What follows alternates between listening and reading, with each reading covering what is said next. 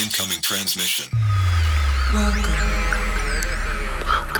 Welcome. This is True Spies, the podcast that takes you deep inside the greatest secret missions of all time. Week by week, you'll hear the true stories behind the operations that have shaped the world we live in. True Spies. You'll meet the people who live life undercover. What do they know? What are their skills? And what would you do in their position? This is True Spies. Every FBI agent in the country was required to hire an informer who did nothing but develop files on Black people, except in Washington, D.C., where every FBI agent was required to hire 6 informers who worked full-time on developing files on Black people. I'm Sophia DiMartino, and this is True Spies from Spyscape Studios. COINTELPRO, Part 2, The Burglary.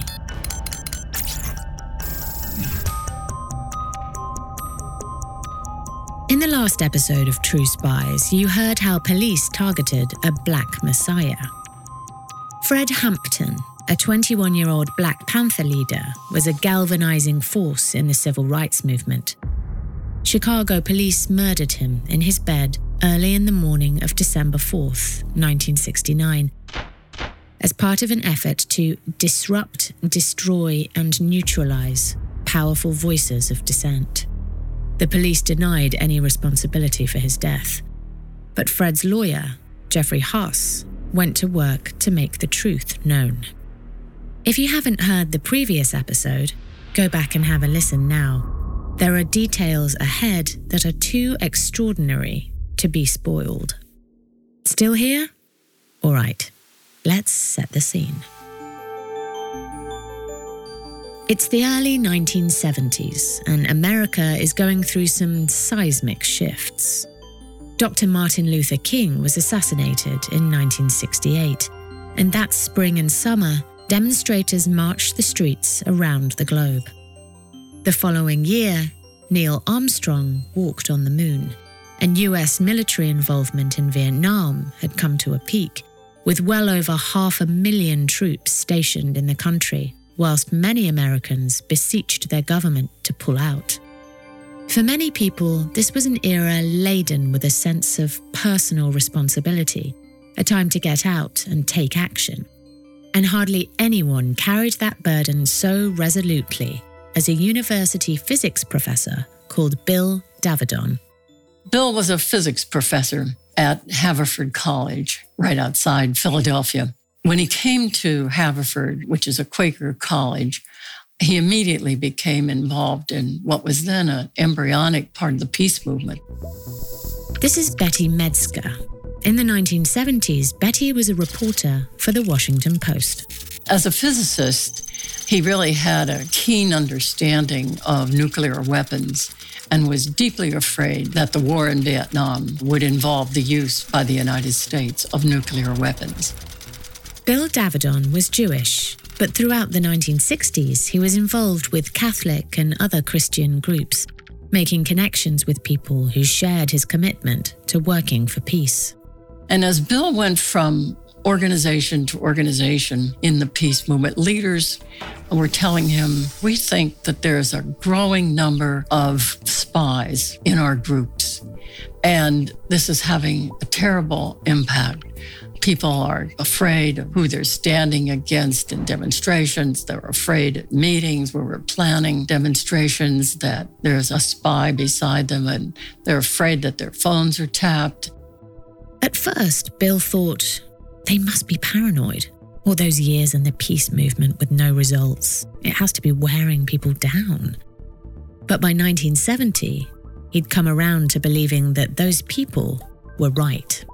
And not only that, this was probably official. It would have been done by the FBI. You might not think much of this now, in a post-Edward Snowden era, but for Bill, the thought of an arm of the US government spying on law-abiding, non-violent groups of private citizens was shocking. Not that Bill had any concrete proof the government was spying on its people, But given his suspicions, he couldn't just sit on his hands.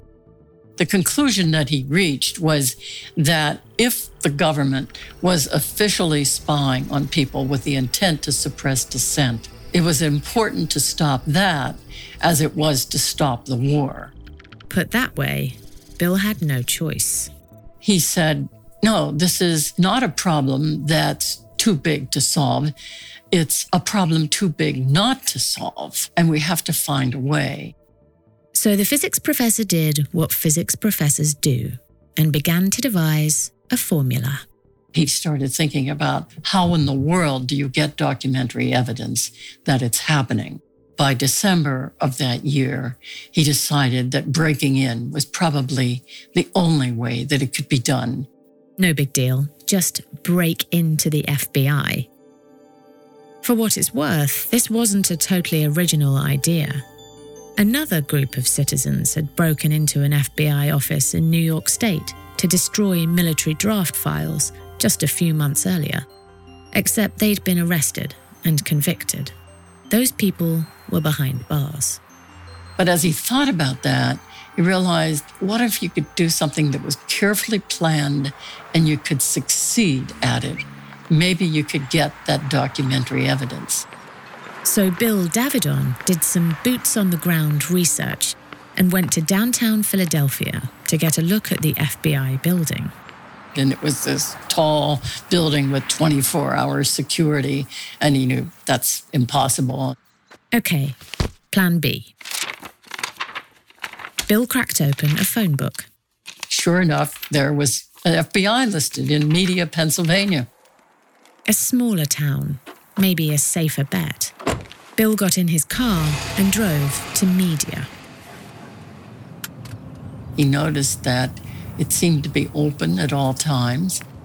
And he walked by and looked like there was no security. They'd have to look into that more deeply later on.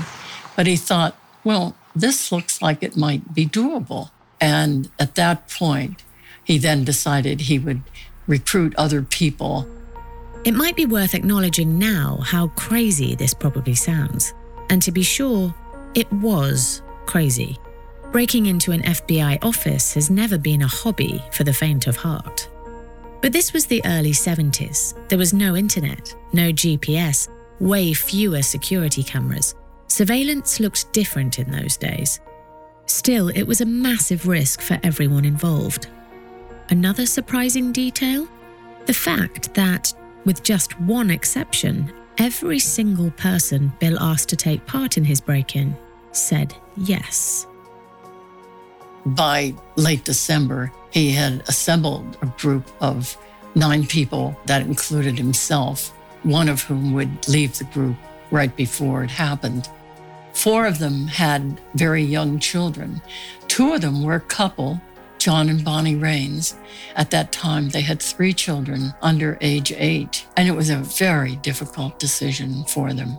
Difficult because if the burglars were caught, the children of John and Bonnie Raines would likely lose both their mother and father to long-term prison sentences.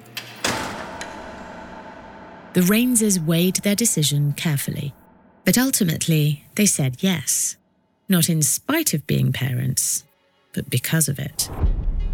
They thought that they shouldn't give up their responsibility as citizens, and they also thought that this was such an important issue that it was important to deal with it for the sake of their children, and all people. They would, of course, take every precaution to avoid getting caught. No one was interested in ending up like the last FBI burglars.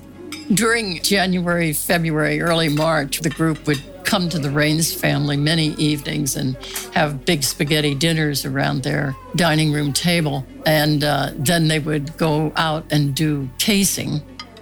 Casing, meaning they'd study the building and get to know it as well as they could. Everybody would have assignments as to what they were to do during casing, but then they would come back to the Raines home and they would go to the attic where they had paper on the wall, diagrams of the streets, and as they would learn new information during casing, they would add that information. One member of their crew was a 19-year-old cab driver named Keith Forsyth. Keith had taken a correspondence course in locksmithing, and he'd be responsible for actually getting into the office.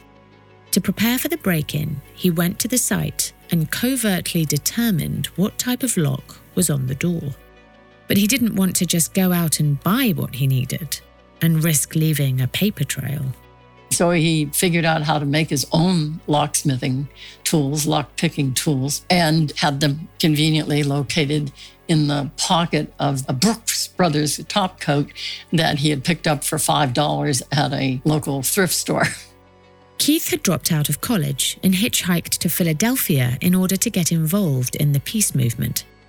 He was not the Brooks Brothers type, but as he later told his kids, if you're a white man in a suit, you can get away with anything. Disguises like Keith's played an important role not just in the break-in, but also in the casing process. Bonnie Raines was 29 at the time, but looked much younger. They came up with a plan together that she would call the FBI office and she would say that she was a Swarthmore College student and she was writing a paper on women getting jobs in non-traditional places for women, and that she would like to talk with the agent in charge of the office about the possibility of women being hired by the FBI. And despite the fact that they weren't yet hiring women as agents, they would do so in the next couple of years, he agreed that he would talk with her. Bonnie's husband, John, drove her to the interview and waited outside until she was finished. She showed up to meet the FBI officers in disguise, her hair tucked into a tight cap, her face obscured by a pair of oversized glasses. And she wore gloves, which she kept on throughout a 45-minute-long interview, taking notes in front of the agent with gloved hands. What she was really doing was looking around the office for signs of whether there were alarms. And as far as she could see in the rooms that she had passed through, there were none. She also asked him a question that required him to go to a file cabinet. And the point of that was to see if the file cabinets were locked, and they were not locked. So that was good news. Bill, Bonnie, John, Keith, and the others made a calculated decision about when the burglary should happen. March 8th. That was the night that world heavyweight champion Muhammad Ali would be facing off against Joe Frazier at New York's Madison Square Garden, an event billed as the fight of the century. The televised bout received unprecedented publicity, and the burglars hoped that tenants of the building where the FBI office was located would be thoroughly distracted. When the night of March 8th finally arrived, the burglars set up a base at a motel a few miles away from the FBI. 5 of them would actually enter the office to pilfer the files. Keith Forsyth, the amateur locksmith, set out first. The plan was for him to get the door open, then summon the 4 others to join him, nab the files, and run. Bill and his co-conspirators had spent months carefully plotting out how it would all unfold. But you know how it goes with the best-laid plans. Keith was met with an unwanted surprise. When he arrived on the night of March 8th, the lock had been changed, and there was a much more complicated lock on the door. Of course, he was extremely upset and went back to his car and drove to the motel a few miles away. He arrived and said he had this bad news, and what should we do? And of course, the obvious question was, do they know? And are they waiting inside for us? Would the burglars abandon their mission then and there, knowing they might have already been found out? Surely they hadn't come this far to give up now. Bonnie Raines said, well, there's another door beside that one. That other door has a very tall cabinet in front of it. Maybe you can go in that door. And they decided, let's take the chance. The cabinet behind the second door was full of files. If Keith knocked it over by opening the door too hard and too fast, the cabinet would come crashing down, making a noise that would, without a doubt, alert the building manager downstairs to something amiss. Keith went back to the office, ready to try his luck a second time around. This time, instead of the very delicate, fine tools that he had made, he takes a crowbar and a car jack because he's going to stretch out on the floor and with those two implements attached to each other, push the door open very slowly. And as you can imagine, he also had to think about whether people who lived on the 2 floors above might come down at any time. As he's very slowly pushing the door open, he hears the sound of the fight crackling on the radio on the floor below where the building manager lived. Bingo. Just what the crew had hoped for. And he smiles. But then he also hears what sounds like metal on metal. And he thinks, is that a gun? And is it an agent inside the office waiting for me to open? And that did not produce a smile. But Keith doesn't stop. Not now. Not after all this. Slowly, gingerly, using the crowbar and the car jack, he pushes the door open, nudging the filing cabinet forward until there's just enough space for him to slip inside the office. The office was dark. There were no waiting agents. And he picked up a phone and called the motel and said, "Okay, the door's ajar." Immediately, the other burglars left the motel, carrying large empty suitcases that they planned to fill with files, because they weren't going to just stand around sifting through paperwork, picking and choosing what to take. The 5 people who were assigned to go in opened all the drawers and standing cabinets and took out all the files in the office, and they were driven away.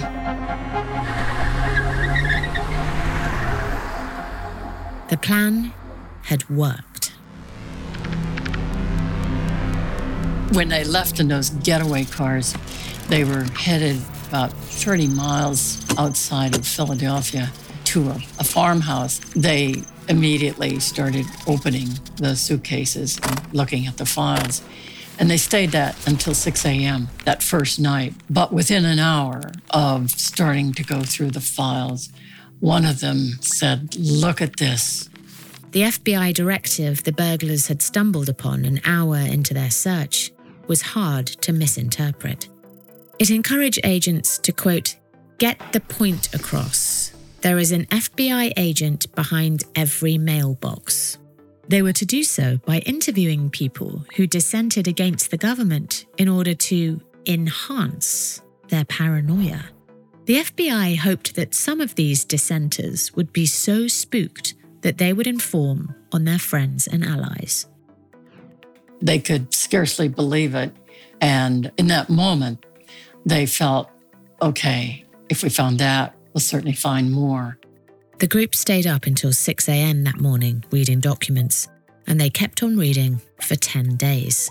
2 of them were copying documents, making many, many copies, and then assembling them in clusters that they would send out to various people, with the first cluster going to 2 members of Congress and 3 journalists.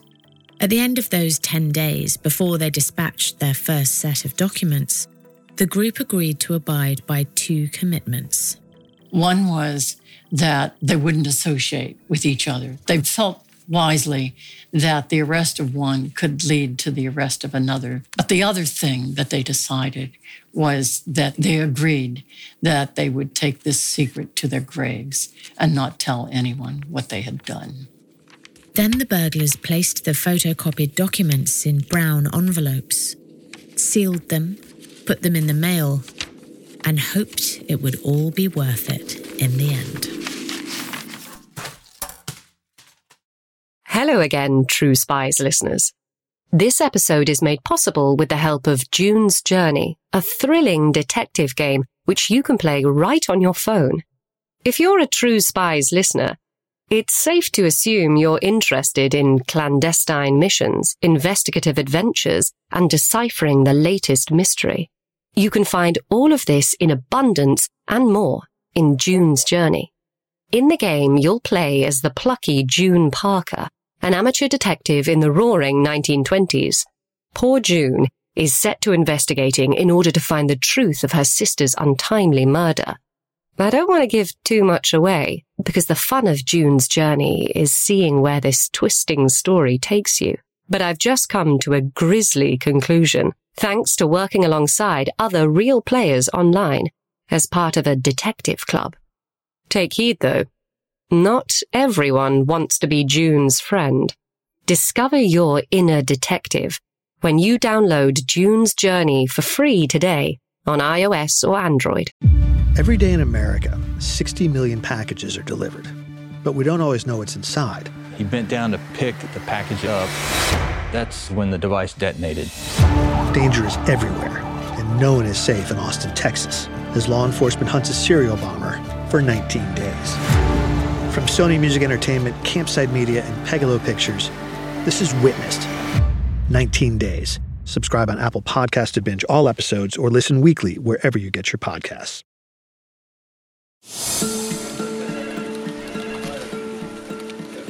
Tuesday, March 23rd, 15 days after the FBI break-in.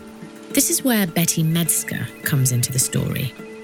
In downtown Washington, D.C., the 29-year-old reporter was returning to work at the Washington Post after a long weekend. I picked up my mail first when I arrived, and there was a brown envelope, and the return address was Liberty Publications, Media, Pennsylvania. That meant nothing to me. And then I went to my desk and I opened it, and there was a cover letter from the Citizens Commission to investigate the FBI, which I had not heard of, and saying that we had been chosen because they had confidence that we would make this information public, and if we did so, that we would receive more information from them in the future. You don't have to be a cub reporter to be intrigued by a statement like that. Betty started reading. The first document was the paranoid one, the one about an FBI agent behind every mailbox. And that was fairly shocking. From there, it only got worse. The documents indicated that switchboard operators had been hired to snoop on university professors' phone calls. FBI informants had been placed on campuses and told to report back to the Bureau. Worst of all were the documents indicating that the FBI was targeting Black Americans. The Bureau was creating files on them, in much the same way as their hated East German counterparts, the Stasi, targeted anyone who might be deemed a threat to the status quo. Much of it was shocking, and to the point that I thought, maybe this is a hoax. And the only thing that made me think that was not the case was the fact that because I'd been a Philadelphia reporter, I recognized some of the names in the files, people I knew as sources and as activists back in Philadelphia. Once she'd finished reading, Betty went to the national desk of the Post to tell them what she'd received. Turns out they'd just received a call from another journalist, someone who covered the Justice Department. Because he'd been at the FBI office a little bit earlier, and they had told him about the files that had been sent to the two members of Congress. They had turned them over, criticized the burglars, and given the files to the FBI. So the FBI knew from that cover letter that journalists were supposed to receive them too. So the FBI was well aware that the files were out there, and the Post reporters were able to confirm with the Bureau that, yes, they were authentic. Actually, by that time, although we didn't know it, they had been returned to the FBI by all four other people who had received them, including people from the Los Angeles Times and the New York Times. Betty was the only journalist to receive the FBI documents who didn't immediately send them back to where they came from. It's so difficult today to imagine that that would happen. The FBI assumed that by confirming that the documents were authentic, that would prevent us from writing about them.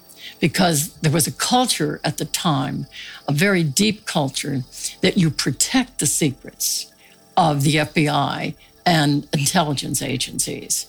Not only was there no government oversight of intelligence agencies up until this time, but there also was very little journalism oversight, very little journalism reporting on anything except what those agencies wanted reporting. This was March of 1971, before the Pentagon Papers, before Watergate. Those scandals would rock the media world in very short order, and together they would permanently alter the relationship between American intelligence and American media. I was young. I was relatively new to Washington, and I definitely wasn't tied into the highest levels of journalism and government that were part of this very strong culture that I later learned about. So I didn't have the instinctive reactions that other people had, that we got to protect this. But Betty's superiors had a tough call to make. Executive editor Ben Bradley was feeling outside pressure. He had received a call from the Attorney General, John Mitchell, saying, of course, that you must not publish stories about these files. And so he kept calling from 11 a.m. until 4 p.m., both Bradley and Catherine Graham. That's the publisher of the Washington Post. Urging them not to publish and becoming sort of more and more agitated as time went by. And finally, at 4 o'clock in the afternoon, the Attorney General put out a bulletin through the wire services saying that anybody who had these files must not make them known to the public, that it would endanger lives and national security. If they went ahead with the story and something went wrong, the staff of the Washington Post would have to live with the consequences. All the same, there were the incriminating documents, right there in front of them, already verified by the FBI. How could they keep the shocking truth away from the public? When I handed in my story at 6 o'clock, I was told about this. I had no idea that the struggle was going on at the top levels of the paper as I wrote.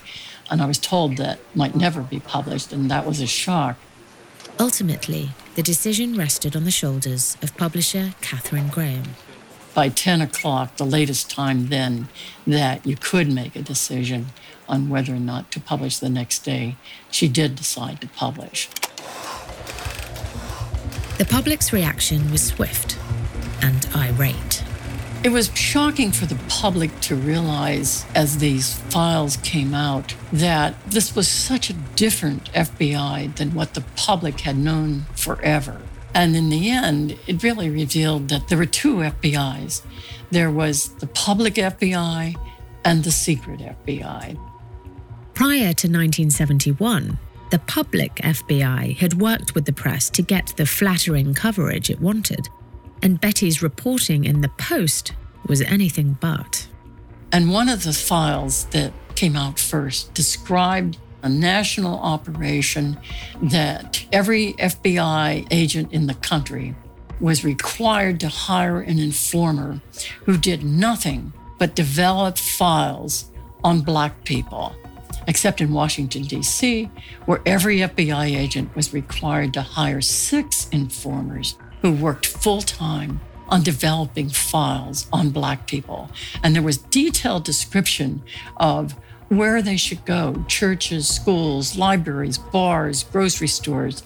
And in fact, one of the devastating overall pieces of information was how so many of the worst operations were all geared to damaging Black people. Betty had only seen 14 of the files. The revelations in her first stories, published in April 1971, were just the tip of the iceberg. The documents indicated there was much more to be learned.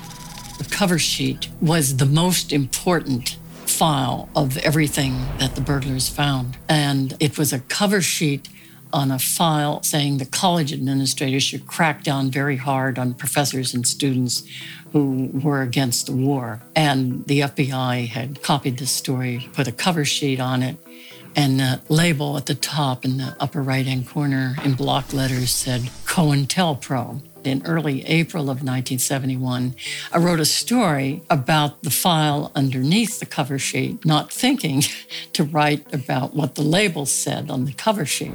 That was not a good decision, as it turned out. Betty might not have called the program by name, but she'd said enough. The FBI knew what she'd gotten wind of. I have the internal documents that describe the fact on this day that they realized that for the first time, the term COINTELPRO was outside the Bureau. FBI Director J. Edgar Hoover scrambled to warn the Bureau that its counterintelligence program, also known as COINTELPRO, had been uncovered. But Hoover also urged employees to keep up the dirty tricks. Carl Stern, a journalist for NBC, approached the FBI about COINTELPRO, wanting to know what the mysterious program referenced in the cover sheet was all about. Stern filed a lawsuit against the Department of Justice and the FBI under the Freedom of Information Act, and won. Once the FBI's secret documents were made available to Stern, COINTELPRO began to unravel. And beginning then, journalists and scholars in 1974 applied under the Freedom of Information Act for the actual COINTELPRO files. And it was then that we started seeing what kinds of operations they actually were. The operations went far beyond stifling dissent. Some of the tactics the Bureau used were high-stakes hazing techniques, endangering not only the freedom of their targets, but also their health and well-being. Documents revealed that agents had injected oranges to be eaten by anti-war activists with strong laxatives. The FBI had also hired sex workers with venereal diseases in hopes that they would spread them to university campus activists. One particularly despicable plan was devised at the very top of the Bureau. After it was announced that he was going to receive the Nobel Peace Prize in 1964, Hoover was so angered by that the FBI developed a plot that was designed to force Martin Luther King to commit suicide. Only one plan carried out under COINTELPRO is known to have directly resulted in death. Once again, the victim was a black man. The 21-year-old leader of the Illinois Black Panthers, a man called Fred Hampton, the man the FBI feared could be a black messiah. When Fred stood up and said, "I'm not going to die sipping on a piece of ice. I'm not going to die of a heart attack. I'm going to be fighting in the revolution. All of you should be fighting in it." It just had a remarkable power to it, enthusiasm to it, and also almost a fatalism to it, too. When we last heard from Jeffrey Huss, he was sitting in his kitchen having a cup of Morning Joe, reading the Chicago Tribune, when he came across an article that piqued his interest. The story that William O'Neill, a person we'd known in the Panthers, with another man, a Chicago policeman, were charged with kidnapping and murdering some drug dealers in northwest Indiana, near Chicago. And so the newspaper story said William O'Neill had been an informant in the FBI ever since 1968. William O'Neill, a man who worked security for the Panthers, a man who'd given Fred Hampton countless rides in his car. At the time, no one had suspected that O'Neill might have been involved in Fred's murder. And why would they? O'Neill took Fred's death harder than anyone. After Fred was murdered, he was crying the most. He went to Fred's mother, Iberia Hampton, and said, "Can I be a pallbearer in Fred's funeral?" She said yes. Now, several years later, Jeff's mind was racing. In the years after Fred's death, new details had come to light, and Jeff was beginning to put the puzzle pieces together. Jeff had learned about the COINTELPRO program in the news, along with the rest of the country. Perhaps he even read Betty Metzger's reports on it. And now he was starting to wonder, might there have been a link between the FBI's shameful counterintelligence program and the murder of Fred Hampton? And might O'Neill have been that link? We thought, well, how do we put this FBI program together with O'Neill being an informant? O'Neill was at the apartment the night before the raid and left at midnight, and the raid was at 4 a.m. Is there a connection here? 3 months after Jeff learned that O'Neill had been an informant, a report commissioned by the National Association for the Advancement of Colored People, better known as the NAACP, summarized all of the existing evidence and expert testimony. The result was a damning book-length account, one that led to the reopening of a federal criminal investigation into the raid. Jeff and his colleagues would be going to trial. The first thing they did was subpoena the FBI for documents that would show that they were part of the raid. Of course, the government said the FBI had nothing to do with this. This was not COINTELPRO. But we kept asking for documents, and one day we got 34 documents, and one was a floor plan of the apartment where Fred Hampton and Deborah Johnson would be staying. And it had all the furniture in the apartment, including bed where Hampton and Johnson sleep. And that was the bed where the shots had converged. Not an architect's floor plan on graph paper with measurements. No. A hand-drawn sketch constructed with information from CGT-1, Confidential Government Informant 1. Jeff just so happened to know a man who'd been a confidential government informant when the plan was drawn, William O'Neill. He hadn't been able to confirm definitively that O'Neill or the FBI had been involved in Fred's death. But the floor plan made the whole grim picture that much clearer. So all of a sudden, the plot thickens. It's not just the Chicago police and the prosecutor, but it's the FBI. What's more, Jeff and his colleagues learned from the documents that the FBI had tried and failed to set up a gang to assassinate Fred. Well, of course, in a case where we're trying to show that the FBI was out to kill Fred Hampton, the fact that they had attempted to murder him on different occasions was evidence of motive. It wasn't until 1976, 7 years after Fred's death, that Jeff and his colleagues were able to hear what had happened straight from the horse's mouth. We finally got to depose O'Neill. At first, we didn't have the floor plan, so he said, I didn't know anything about the raid. I was an informant. When we got the floor plan, he said he and his FBI control prepared that floor plan. O'Neill, pallbearer at Fred Hampton's funeral, had given the FBI a map of his apartment to carry out his murder. It took the better part of a decade to reveal the extent of O'Neill's role in the raid. Some details never became totally clear, like why Fred was in a catatonic state at the time of his death. The NAACP's report suggested he was likely drugged, but conclusive evidence was never found. O'Neill did finally admit that he knew how the floor plan would be used. It turned out that after Fred's murder, O'Neill had been released from the FBI, given a job, placed under a witness protection program. He'd lived his life as a free man, even after COINTELPRO was out in the open, until Jeff Huss and colleagues caught up with him. And even then, because of his immunity deal with the FBI, he was never made to pay for his treachery. Many years later, O'Neill appeared in a documentary series from the American broadcaster PBS. He was asked to talk about his infiltration of the Black Panthers. This was 1989, 20 years after the raid, and he expressed some remorse. He said, I felt bad. He came a little cleaner then and said, I did feel bad, and I couldn't show how I felt after Fred was murdered. And then 1990, he's on the outskirts on the western side of Chicago, and it's reported that he's acting strangely. He jumped out of a window of an apartment, and he ran out onto the Dan Ryan Expressway and jumped in front of a car and killed himself.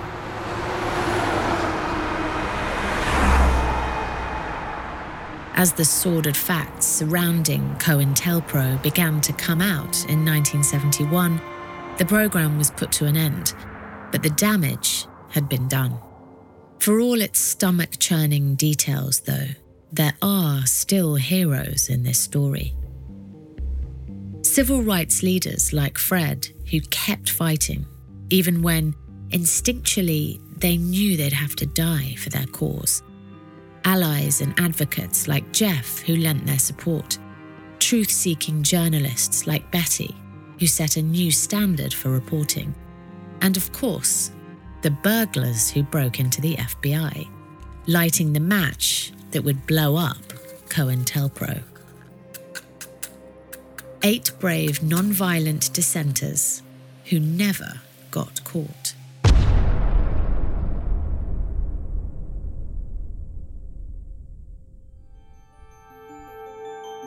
Which of course begs the question, how do we know their names? One weekend in the late 1980s, Betty found herself back on the East Coast, passing through her old stomping grounds in Philadelphia. She rang up some old friends, a married couple, who invited her for dinner at their home. As they ate their meal, the couple's youngest child came in to ask her father a question. And when he was done answering, he said, "Mary, we want you to know Betty because many years ago, when your dad and mother had information about the FBI that we wanted to give to the American public, we gave it to Betty." Did I forget to mention that Betty was friends with Bonnie and John Raines? I was absolutely stunned. And so I said, "Are you saying that you were part of the group that burglarized the media office?" And they said, "Yes." And I never would have guessed that they had done that. I mean, I knew that they were dedicated anti-war people, but the idea that they would engage in burglary would never come to mind. The couple told Betty they'd made an agreement with the others to take their secret to the grave. John had disclosed their involvement to Betty on the fly. He just blurted it out. But as the weeks passed, the revelation nagged at Betty. And I said, "I'd like for you to think about it and tell me whether you would reconsider that promise that you made. And if you agree with me that it's a story that should be told, would you then get in touch with Bill and together find the other burglars and see what they say?" And a short time later, they agreed and they got in touch with Bill. And so was he. And that was the beginning of work on telling their story. The burglars went public. And in 2014, the names of all but one appeared in Betty's book, The Burglary. As for Jeff Haas, he's still active in the field of civil rights today, just as he has been for the past half-century. Fighting for Fred Hampton and the Panthers set the tone for his long career. You know, it's where people put their lives on the line is a lot where actually things change.